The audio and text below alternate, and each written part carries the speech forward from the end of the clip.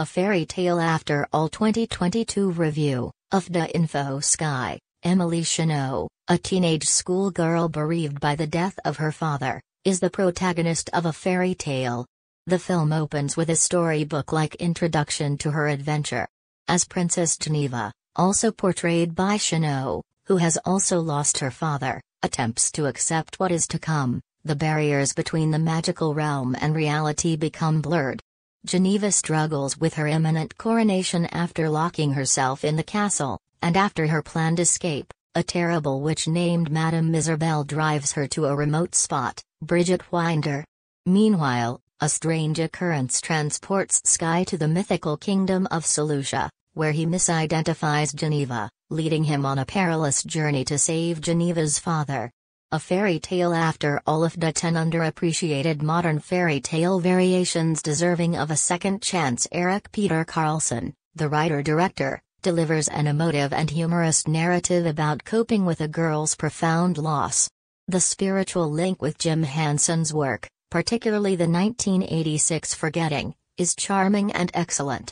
The combination of live-action film and puppetry is a dying art form, but Carlson is resurrecting it.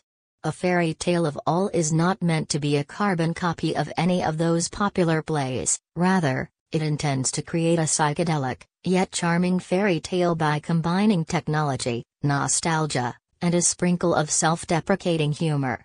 Sky's emotional journey is depicted using animation, black and white cinematography, and other approaches, and viewers are treated to an infinite voyage. Afdah.com alternative platform is streaming so many of these types of movies for free.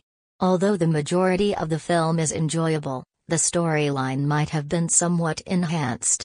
The construction storyline for Silesia's kingdom, all the way up to Sky's magical transport, is clumsy and fictitious. The narrative relationship between Sky and Geneva is completely absent, and the film begins by equating Sky's wretched mother with a wicked witch who snatches Geneva. Attempts are made to establish a non-traditional backdrop for the plot, but the first act is ultimately too experimental to pull attention away from the long run to get to the interesting stuff. The third taskline fails since, of course, Sky must exit this dreamlike scenario. After all, A Fairy Tale is followed by an engaging centerpiece, with a great opening and concluding chapters. Emily Cheneau is a delight. She has the classic Disney princess character that is always captivating, and it's easy to see why Carlson would be compelled to cast her. She is attractive and pleasant, and her voice is a delight to the ears.